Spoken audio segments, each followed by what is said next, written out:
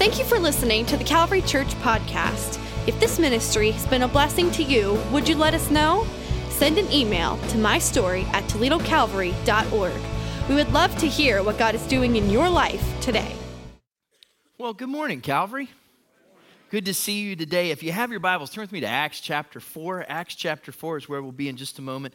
While you're turning there, just to touch base on some of the things that we've seen in the news this last week, it has been unbelievable to see the devastation of Hurricane Harvey. Wouldn't you agree? And just from a perspective so many miles away, just hard to imagine the images that we've seen. In times like this, as a church, our partner in disaster relief is an agency known as Convoy of Hope. You've probably heard us talk about them before. Convoy of Hope was on the ground before the storm struck, already there, ready to and staged to give relief items and to be there in the midst of this time. If you're looking for a place to give, that's where we would encourage you to be involved in that way. If you want to give towards relief efforts, and we've had this kind of on our webpage as well as on Facebook, social media, you can do that through Convoy of Hope. If you want to do that, you can go out to ToledoCalvary.org, go out to our webpage. The first thing that you'll see there is a statement about Convoy of Hope. You'll find that there. You can go directly to their page and give, or you can give through our giving link as a part of your gifts to Calvary, and we'll get that to Convoy of Hope. Or if you want to give today, you grab an offering envelope out of one of the shelves as you leave the auditoriums, and just on the other area there, just mark Texas, and we'll make sure that it gets there.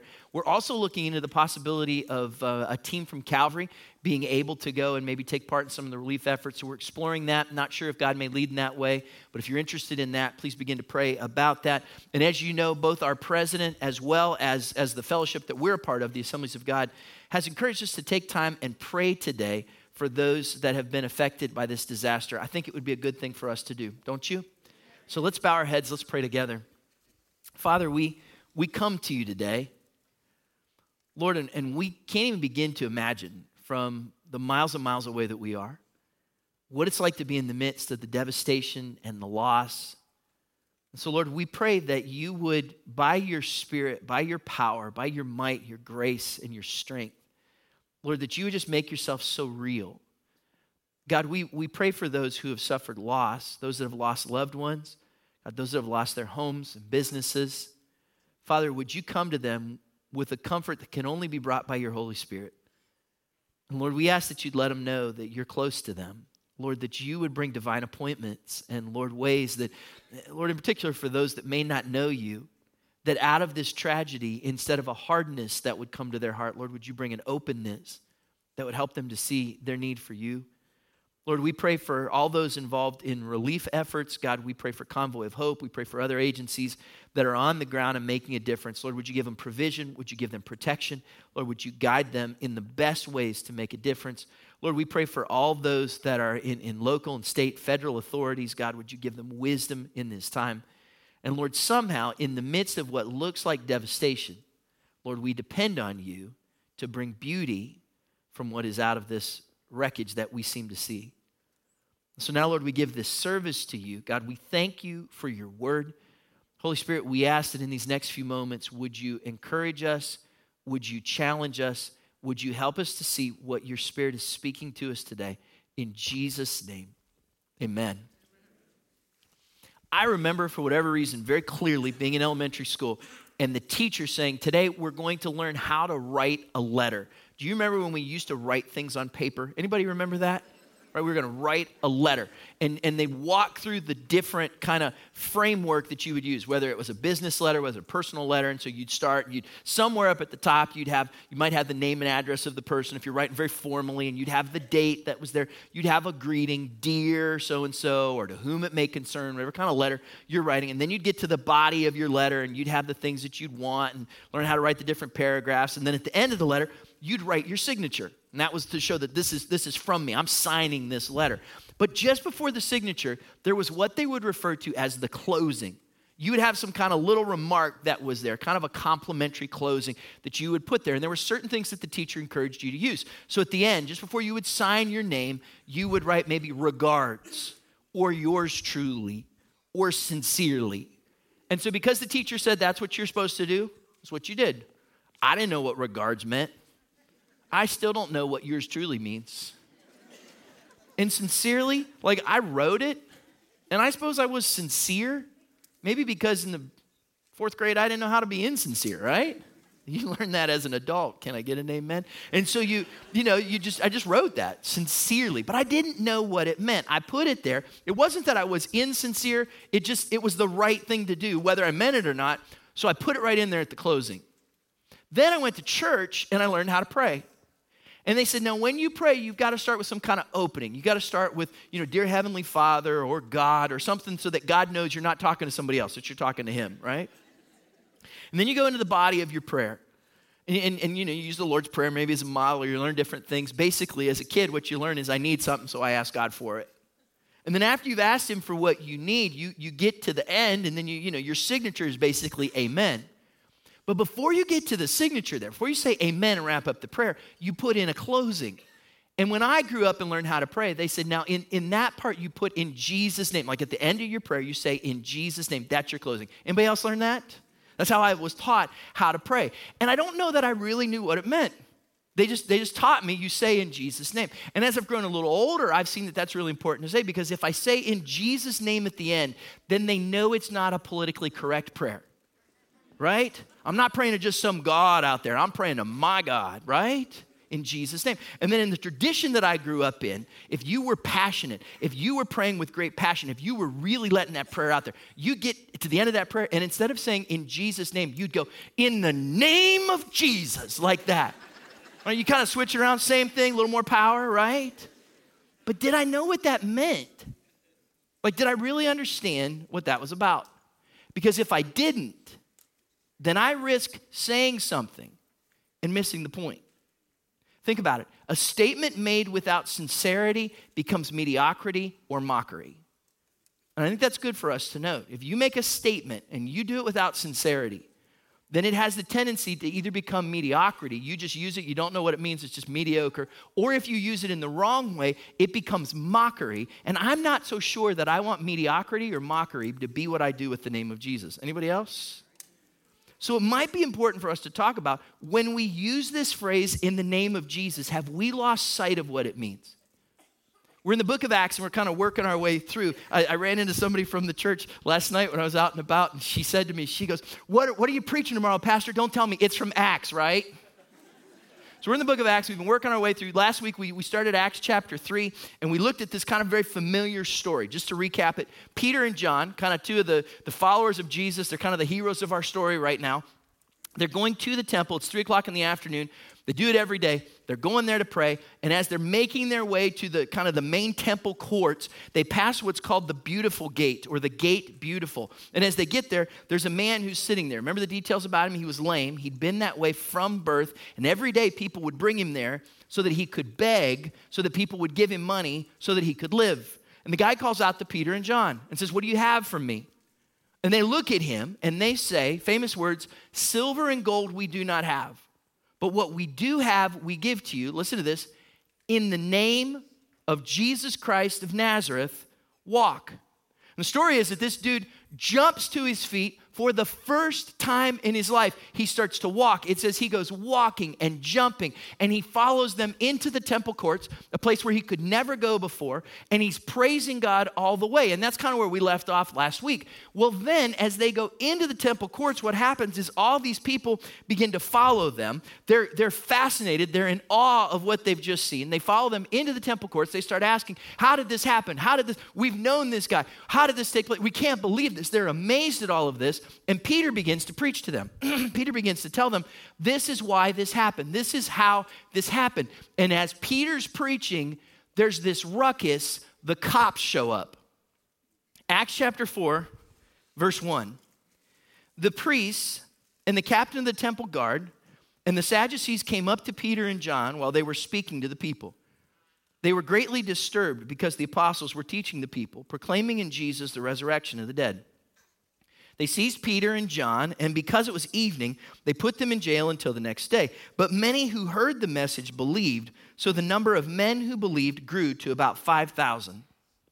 Now, this is a whole different sermon, but I just want you to note something there. This isn't the last time the apostles end up in prison. Like, you're going to see this multiple times in the book of Acts. And did you notice, as soon as they went to prison, God got scared and the gospel shut down? Did you notice that? They went to prison, and 5,000 men is what their number grew to.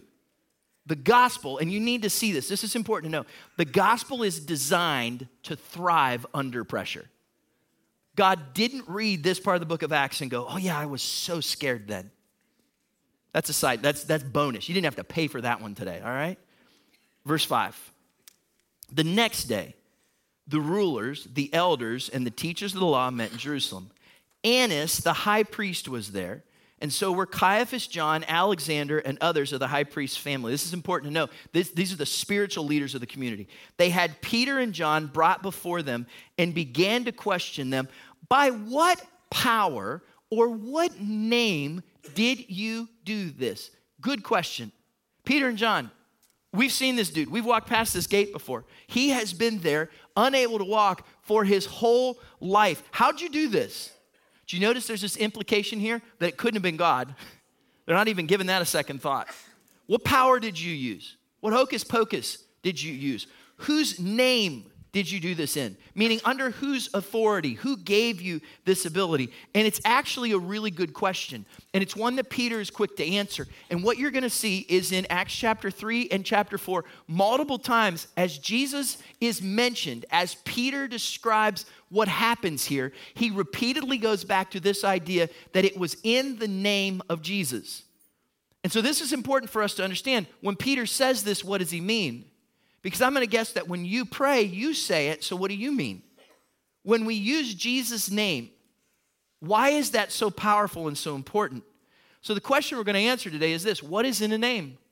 And in particular, the name we're talking about is the name of Jesus. As we use his name, as we pray, as we make that the closing to our prayers, what do we mean when we use the phrase in Jesus' name? I want to give you three things based on this passage of scripture here today. Here's the first one. Number one, there is faith in Jesus' name. There is faith in Jesus' name. Before the cops showed up at the beginning of Acts chapter 4, Peter had been out there in the temple courts preaching to the people in Acts chapter 3. And there was this unspoken idea that we see here where they were going, how did this happen? How did this come to be? And look what Peter says. He summarizes it in verse 16 of Acts 3. He says, by faith in the name of Jesus, this man whom you see and know was made strong. It is Jesus' name and the faith that comes through him that has completely healed him, as you can see. Let me read that one more time and watch how those two ideas of Jesus' name and faith are connected. He says, by faith in the name of Jesus, this man whom you see and know was made strong. It is Jesus' name and the faith that comes through him that has completely healed him, as you can all see. Do you see how intimately connected the idea of Jesus' name and having faith is? Do you see that there? Which leads us to this. We have faith in who Jesus is. Because when you talk about someone's name, you're talking about their character. You're talking about what they're made up of. You're talking about who they are. So we have faith in who Jesus is. And if we ask the question, who is Jesus? Well, it's good for us to kind of clear that up. First of all, Jesus is the Son of God. He is God, and he is God's son who was sent to earth in human form. He wasn't just another man. He's not some guy who kind of found a path to spiritual enlightenment. Jesus is the Son of God, which also means that Jesus is the Savior. He's the one that's referred to as the Messiah, the Christ, the one who came to rescue us. Jesus is the Savior. And it's also good for us to know that not only is Jesus the Savior, but Jesus is the healer. As the disciples watched him go about, they saw that he was not only the Savior, but that he was the healer, that he went about healing people and doing good and touching people. So the disciples had seen him. So when they said in the name of Jesus, they knew he was the Son of God. They knew he was the Savior. They knew he was the healer. They knew that Jesus is the baptizer. Acts chapter 2. When the Holy Spirit comes, Jesus is the one who baptizes us, the one who sends to us the gift of the Holy Spirit. And they also knew this. They knew that Jesus is the soon coming King. Scripture says that someday Jesus is going to come again. He's going to make a visit again. He's coming back to earth. Do we believe that? Jesus is the soon coming King. That's who Jesus is. And so when you say in the name of Jesus, you're talking about his character. You're talking about his person. And we have faith in who Jesus is. And when we do, watch this, because this is kind of how Peter's logic comes back around. Who Jesus is allows us to live in faith. When we believe that he is who he said he was, then we find the faith to live our lives because of who we believe him to be. Does that make sense? You find confidence in who he is because of who he is. The best way that I kind of think of to kind of explain this is, has anybody ever been ziplining? You ever been ziplining? You know, we've thought about putting a zip line in here. Wouldn't that be awesome? You start up there kind of in the projector room, you just kind of come down this way. It would be very cool. I could make a great entrance like that. Theme music, maybe a cape. Pastor Bill, let's look into that this week. If you've never been ziplining, it's a cool experience, right? Because you go up on like a pole or a tree or whatever, and they put this kind of little belt or harness on you, and then you clip into a piece of dental floss. That's basically what you do, right? And then at some point, they say, okay, now it's time to move. It's time to jump. Do you know what happens if you don't jump? They push you. I'm pretty sure one time it was my wife that pushed me because I wasn't moving fast enough, right? You got to take a leap of faith. Why do you take that leap of faith? You take the leap of faith because you trust that what you're attached to can support you. You put faith in that. If you don't have faith in it, don't do it. Don't hook up to it. But if you believe that will support you, that there's something there that has substance, then you put faith in that. And the beauty of putting faith in that is then you get to join the adventure. If you've never been ziplining, it's a rush. Like, it's a lot of fun. I'm glad I did it. But before I did it, I made sure it wasn't dental floss, right? Because I want to know that what I put my faith in is something I can trust. But when I trust it, then I can step out in faith. Jesus can be trusted. He's the Son of God, the Savior, the healer, the baptizer. He's coming again as our King. And as a result, I find faith in him. Now, that changes the way that you live. Because once you put your faith in him, you don't live for yourself anymore. Let me give you this thought. A name, if you're living in Jesus' name, a name implies agency. A name implies agency. Here's what I mean. If you're doing something in the name of Jesus, then you're doing it as his agent, as his representative, as his ambassador. His name implies agency. You're not living for yourself anymore. Listen to this. John chapter 14, verse 13. Jesus said, "And I will do whatever you ask in my name, so that the Father may be glorified in the Son. You may ask me for anything in my name, and I will do it." That's a bold statement, isn't it? Jesus says, you ask for something in my name, and I'll do it. How is it that he can say that? Because if you're doing it in his name, you're doing it as his representative, as his agent, as his ambassador. And we'll get a little bit more in just a moment. That's not just some kind of magic formula or some kind of secret statement where you obligate God. It's a statement that says, because you are his representative, he will respond on your behalf. I remember when I was just a young pastor, it was probably the first year that we were on staff at a church in Milwaukee, Wisconsin. I remember our lead pastor came in my office one day and he said, "Hey, so-and-so is in the hospital." And this was an older gentleman. He'd been a long-term leader in the church. He'd been around for a long time. And he was in the hospital. It wasn't life-threatening. He was just going to be there for a few days. And he said he called the church and he asked if the pastor, the lead pastor, would come and visit. Well, I'm the kids pastor. I'm the children's pastor. I'm not the lead pastor. But Pastor Arnett comes in and he says, "Look, I can't go today." He said, this is my schedule. I've got this meeting. I've got this. There's no way that I can carve out time to get over there and visit. He said, "Would you go on my behalf?" And I thought to myself, okay, I can do that. And this is what he said. He probably doesn't want to see you. He wants to see me. But I can't go. So will you go for me? Will you tell him that I sent you? Go. He didn't say it this way, but this is what he was saying. Go in my name. And so when I went as his agent, his representative. So when I walked in the room, guess what I realized? I don't think he was happy to see me. He wanted to see Pastor Arnett. But when I said to him, "Hey, Pastor Arnett sent me," he wasn't able to go, but he wanted to make sure that you knew that he's praying. And we went from there. His demeanor changed because now I wasn't just some punk kid walking in the room. You know what I was? I was an ambassador. I was an agent. I was going in his name. John 15:16, "You did not choose me," Jesus said, "but I chose you and appointed you so that you might go and bear fruit that will last, so that whatever you ask in my name, the Father will give you. So when you take a step of faith, when you trust that what God's asking you to do, he's going to support you. He's going to be with you, that you can have faith in who Jesus is. When you take that step out, you're doing that as his agent, as his ambassador. You live your life differently. And this is important because there's times when these things will come to us, when they'll gang up on us, when we'll feel like we're stuck, when we'll feel like we have obstacles, when there's fear, when there's doubt, when there's difficulty, when there's frustrations. You ever been there? And yet you feel like God wants you to move forward in a way. It's in those moments that you remember who he is, and in his name, you find faith. There was a truck driver who pulled off the highway at a truck stop and was sitting up in this little diner area. He was sitting up at the counter and he was eating. And you've seen scenes like this probably in movies where these three guys from a motorcycle gang pull up. The big burly guys come walking in. They look and they see kind of this scrawny truck driver sitting at the counter. They decide to have a little fun. They go over and start pushing him around. They actually take his food from him and yelling things at him, messing with him. Dude doesn't respond at all. Truck driver stands up, goes over, pays his bill, walks out. As he walks out, one of these big burly guys looks at the waitress and said, "He sure wasn't much of a man, was he?" The waitress says, "No, guess not." She looked out the window. She goes, "He's not much of a truck driver either. He just ran over 3 motorcycles." Look, all these things will come your way. They'll gang up on you, but you drive the truck in Jesus' name. Can I get an amen? Now look, don't do that. That story, don't do that.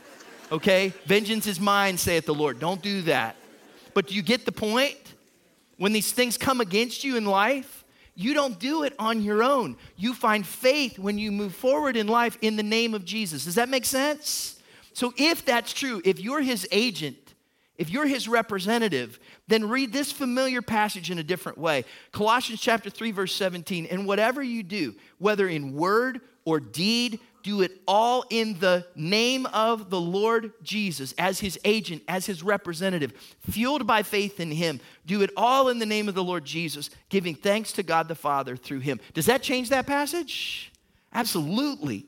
Because I do what I do through faith in the name of Jesus Christ. That's how Peter and John walked up to that lame man, because they knew that they could find faith in Jesus' name. Here's the second thing they knew. Number 2, there is healing in Jesus' name.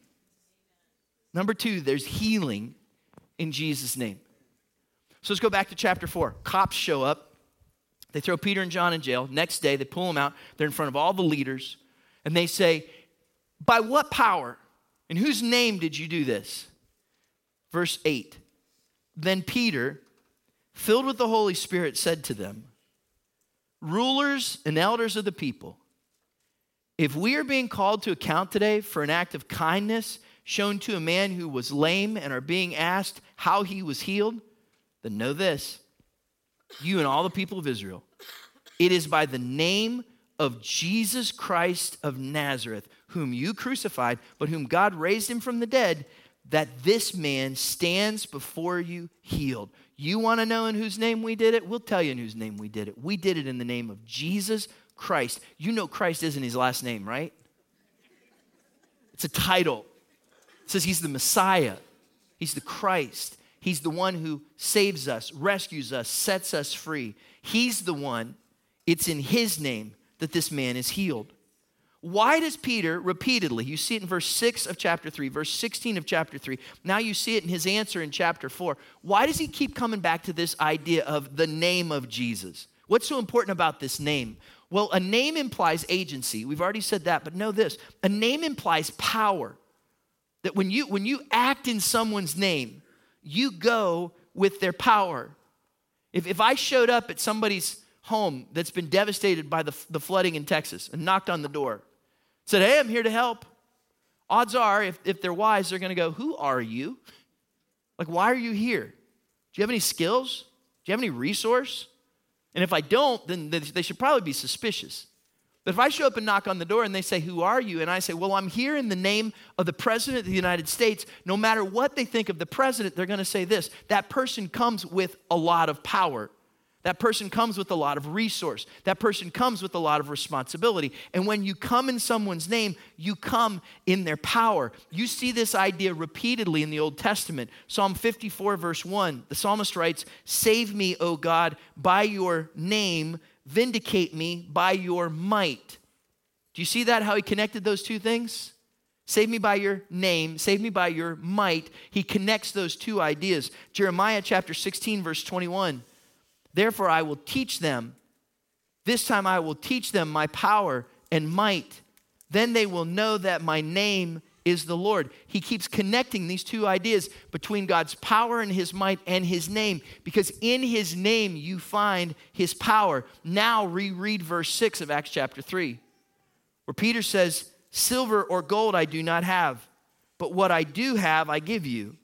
In the name of Jesus Christ, in the power, in the strength, in the ability, in the healing ability of Jesus Christ of Nazareth, I say to you, walk." See, that changes it. They weren't having a delusion of grandeur. They didn't have wishful thinking. They weren't just trying to give this lame guy a pep talk. They knew that they had been with Jesus. They knew that he could heal people. They had seen him touch people, and the lame walked, and the blind saw, and the deaf heard, and the dead literally came back to life again. And they knew that Jesus had that power, so they were coming to him. They were speaking to him in the same power, in the name of Jesus Christ of Nazareth. In his power, walk. Does that make sense? So when you pray in his name, you're not praying in your own strength or ability. You're taking your need and you're attaching his power to it.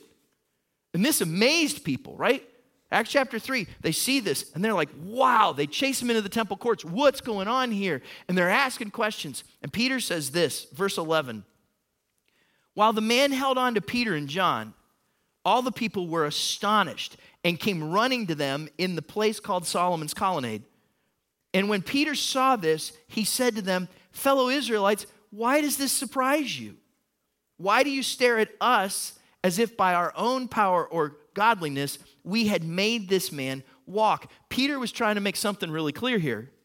He's saying, look, we didn't do this. Like, we don't have power. We don't have like this extra ability. We don't have these kind of magic spells. We didn't say something just the right way. This wasn't hocus pocus, Harry Potter stuff going on here. We didn't do this. This happened in the name of Jesus. What would have been fairly common in that day, especially in the Greco-Roman world, is you would have had certain people who would have been considered people of power.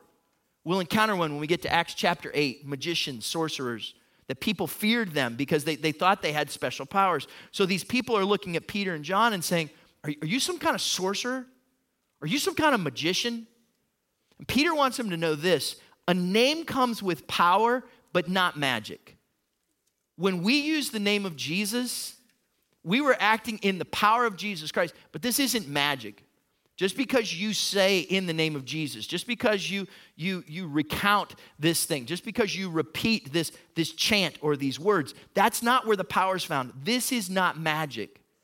And that was important for them to hear, because sometimes people begin to think that if I just do something the right way, if I just say something a certain way, then there has to be power that comes with it. Does that make sense? There was a story about that in Acts 19. We'll get to that in about 6 years when we get to Acts 19.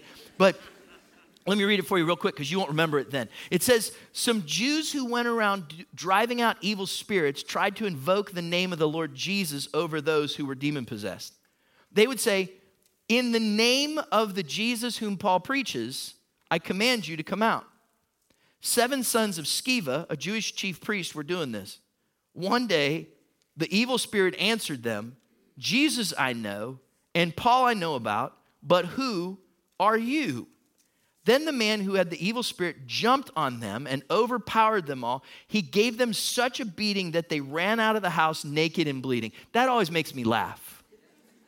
All right, that's a pretty interesting passage of scripture, because they thought, look, I can just say the right thing and I got power. If I just use the right words, if I just respond in the right way, I'll have power. They didn't expect the demon to talk back. So the power that's found in Jesus' name, it's not yours to manipulate. Now, that passage is no laughing matter, Because you might not walk around thinking you're saying magic words, but there's a lot of times where we wonder if we can manipulate God. That if I do things in just the right way, that if I say just the right things, if my words and my actions match up a certain way, then God owes me. It obligates him to respond. For some of you, I'm sure you've heard this before, but I think this is really important to highlight. There is times when these ideas get abused. There's what's referred to oftentimes are kind of known as like a prosperity gospel, where people begin to teach that if you just will do certain things or live in a certain way, then God kind of owes you something. The ways that I hear it come back to me are things like, well, if I just believe with enough faith, or if I just do the right things, or if I just say the right words, or if I just give the right seed gift, then if I do that, then God will do what I want. Almost like it's an incantation or a special formula that you say that if you just believe hard enough or if you just speak right enough, then God has to give you what you want. Anybody ever heard that before? I mean, there's teaching that goes around like this. Look, God doesn't respond to magic, and he's not real crazy about being manipulated. And this is important for us to know because I've seen people hurt by this.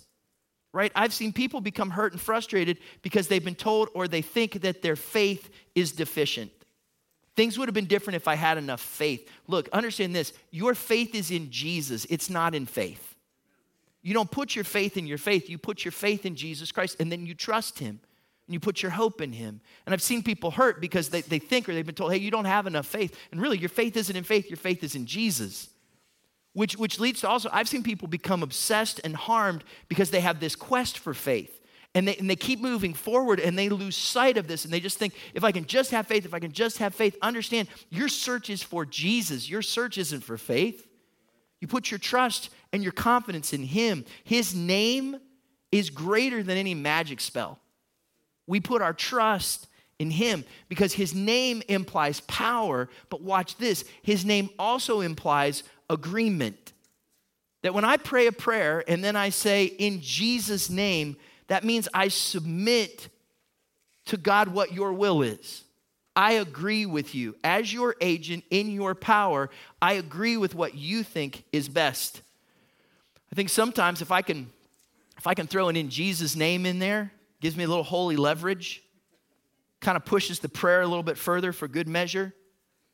Maybe I'll get a little bit more of what I want. When honestly, when I say in the name of Jesus, I'm saying, Jesus, I'm praying for what I think I want and need, but at the end of the day, what I really want is what you think is best. I agree with your will. If you're the ambassador of someone, you don't go and do what you want. You go and do what they've asked you to do. You go in their name. If you order something, and somebody ships it and they give it to a shipping company and they bring it to your house, it's none of their business what's in it. It's none of their business what you're going to do with it. They just are to give you the package. They're just an ambassador. Does that make sense?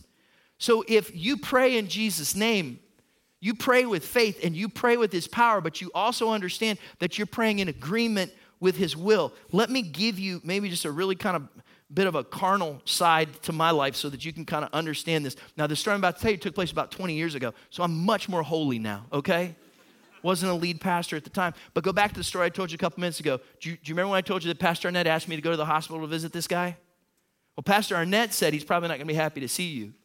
Well, I knew he wasn't going to be happy to see me because he didn't like me. And I knew he didn't like me. Not because he told me he didn't, but because he was this guy who had been around the church for a long time. And I was just a measly children's pastor. And he never had time to talk and never gave me much attention. Just I could tell. Just, you know how you can tell what people think of you? Maybe I'm just paranoid because I can tell what some of you are thinking right now. But I could tell, it's just one of these things. You're like, hey, look, you take care of my grandkids because you're not pastor enough to take care of me. It was just kind of this feeling that I felt. So what if I had walked into the hospital room in the name of Pastor David Arnett and said to myself, brother, while you're there attached to that IV and can't go anywhere, why don't I tell you what I think of you? What if that moment I had told him how much value I had to that church? What if in that moment I had told him what I really thought of him? Because back when I was less holy, I had some thoughts about him. What if that young, intelligent, gifted, anointed, handsome children's pastor had just told him in that moment what he thought and told him off, I'd have had the opportunity, but that's not what I was sent to do, was it? That wouldn't be in agreement with what the person in whose name I was visiting had asked me to do. So I couldn't do that in that moment. That wasn't what I was there to do. That was wrong. I was in agreement with what I had been asked to do, so I had to do his will. Does that make sense? See, we're called to do God's will and to trust him. And so in those moments, we pray and we say, in Jesus' name, knowing, God, I trust this. I pray in agreement with your word. Here's a really good example. Let's say you're having a picnic and you pray and you say, dear God, we're having this picnic tomorrow.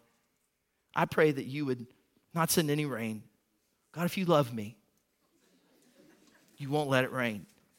What you don't know is that across town, there's a farmer who's looking at his crops and saying, we're at a tipping point here. If we don't get rain in the next couple days, I'm not so sure these crops are going to make it. Dear Lord, I pray that tomorrow you'd send the rain. If you love me, you'll send the rain. And God's up in heaven going, who do I love more?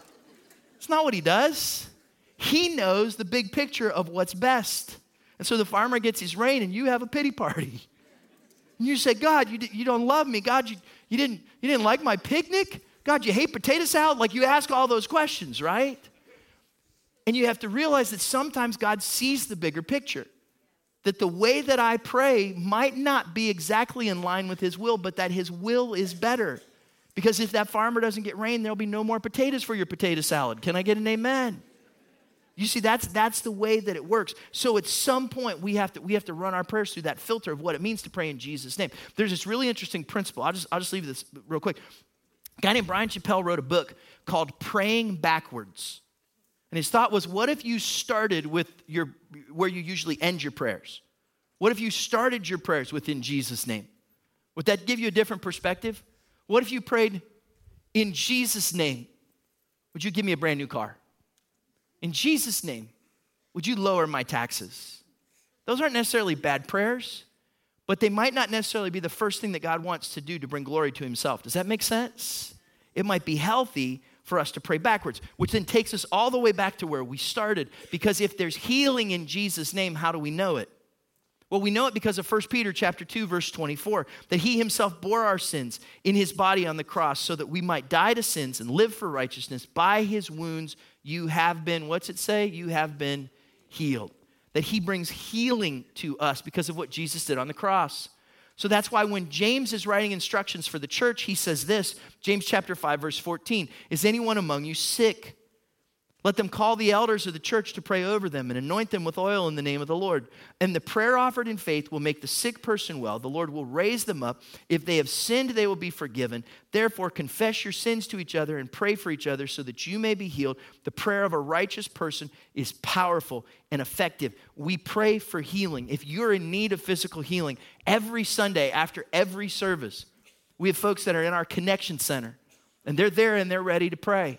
And whether you feel like you need a physical touch in your body, you're going to have surgery, you have to go to the doctor, whatever it might be, you can go to the Connection Center and someone will anoint you with oil. They'll pray a prayer of faith with you in the name of the Lord and believe for God to bring healing. And we believe that God still heals. We talked about this, a couple months ago. And Andrea was in the service, and she had surgery. She had a pretty major tear in her rotator cuff, and they said, hey, your arm has to be immobilized for about 6 weeks. You're going to have to be on all this pain medication. And while she was sitting there, she felt like the Lord, it just kind of put in her heart, you're healed, that I've done a healing work in your body. And the next time I see her, she's out in the lobby out here doing this. Look what I can do with my arm. Like, you're not supposed to do that. She's like, I know. I'm healed. I don't need the pain medication. God's touched me. Do you believe that God still heals? And we know that this is true because he heals in the name of Jesus. Third thing that we see in this passage, very briefly, number 3, there is salvation in Jesus' name. There's salvation in Jesus' name. So Peter says, you want to know what name? It's the name of Jesus that has healed this man. And then he goes on to say this, verse 11, Jesus is the stone you builders rejected, which has become the cornerstone. Salvation is found in no one else, For there is no other name under heaven given to mankind by which we must be saved. Understand this, every person is a sinner in need of a Savior.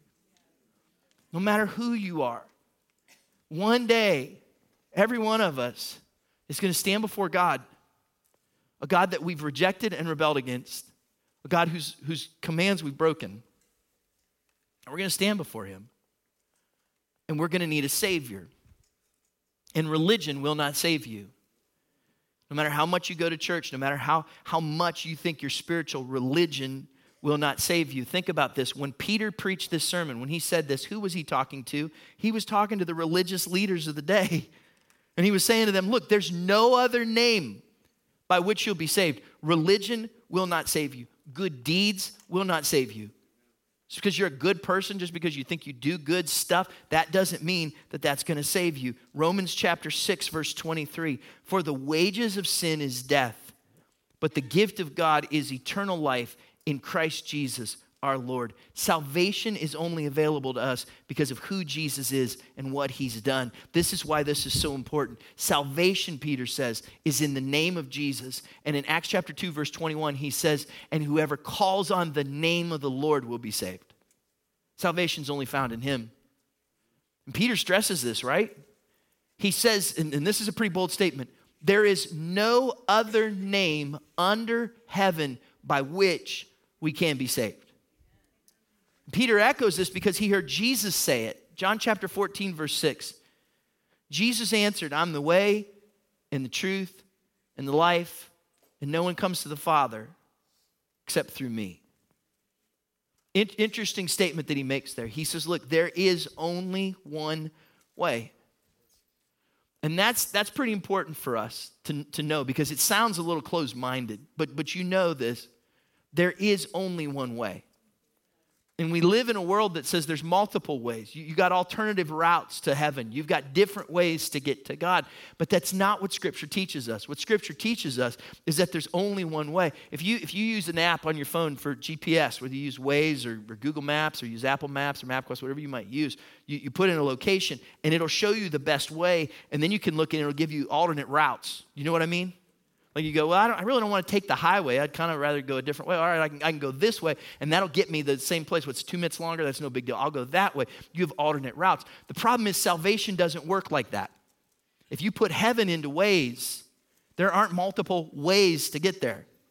There's just one way to get to heaven, and Jesus is the way we get there. Jesus is the only way if heaven is the destination.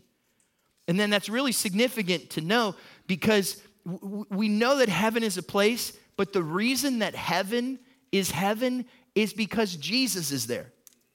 The book of Revelation says he's the light. He's the main attraction. Without him, it really wouldn't be heaven. And so if you don't get to that place through him, then you haven't really found that place. Look, Jesus is the only way. He is the destination. There is only one way. And Jesus says there's only one truth. We live in a world that says there's all kinds of truths. Truth for you, truth for me. There's certain things that we say are black and white. You know, there's a certain way to treat a medical diagnosis, or a certain way to respond in a situation. There's right and wrong. But when we get to spiritual matters, then we start to question truth. We say, well, what's truth for you and what's truth for you might be different than what's truth for me. And the reality is that no matter what seems right or what's popular, that doesn't determine what truth really is. I read an interesting article this week about a guy in California who went to the eye doctor because he said, I haven't been able to see right since the solar eclipse. And he said, when I look, I have this part of my vision that's like blacked out, and it's shaped like the crescent of the eclipse. And they're like, well, did you look? He says, yeah, but I had the glasses. And they start looking at him, trying to check it out, seeing what's wrong. They're like, when you looked at the eclipse, you had the glasses on. He says, yeah, I had the glasses on. They looked at his glasses, and what they found out is this dude had gone and he looked with the glasses, but he had fake glasses. He hadn't been sold eclipse glasses that weren't the real verified ones. They weren't real ones. They were fake ones. So he had been trusting in something that he thought was real, but it wasn't. And so he said to the doctor, well, doctor, I thought this was true. And the doctor said, okay, no problem. I'll just fix your eyes then. No, the doctor couldn't say that because the damage was already done. Just because he thought it was true didn't mean it was true. Does that make sense? So someday we're going to have to stand before God. And God's going to say, well, what did you do with my truth? And you say, well, I went this route with truth. And it was true. It's what people told me. It was pretty popular. So it had to be true. And God's not going to go, okay, then never mind. He's going to say, look, there was only one truth. Know this, just because something is popular, that does not mean it's true. Jesus says, I am the way, and I'm the truth, and I'm the life. Real life. Real life in this life, and real eternal life is only found in him. Look, I've actually never been to Houston, Texas. But recently I was working on a trip to go to Houston. Do you know when I was supposed to be there? This past week. In fact, me and Pastor Bill, a few others of our staff were supposed to go and attend an event that was taking place in Houston. And last Saturday night, we got this email from the organizers of the event. The hurricane, had hit like Friday night, Saturday. And the email basically said, we've seen some damage, but the hurricane wasn't as bad as we thought.